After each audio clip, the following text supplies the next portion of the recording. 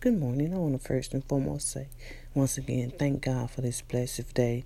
This is the day He made. Let us rejoice in it and be happy.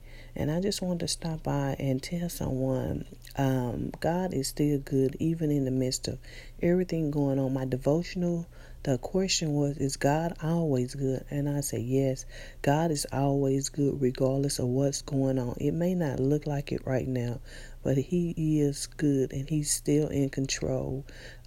He will make a way out of no way, as He said He would.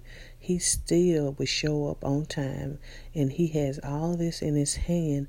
And I just want someone to know not to worry, that God's goodness doesn't ever run out for His kids. No matter how it looks, God is still in control, and He is still good. You can look at His track record from our lives, or you can go back and read stories of the Bible, how He made a way out of no way, and doors He opened for them, just like He does for us. We may not see it right now, we may not even feel it, but we can keep praising Him and thanking Him for the outcome of something good, because He always doing something good.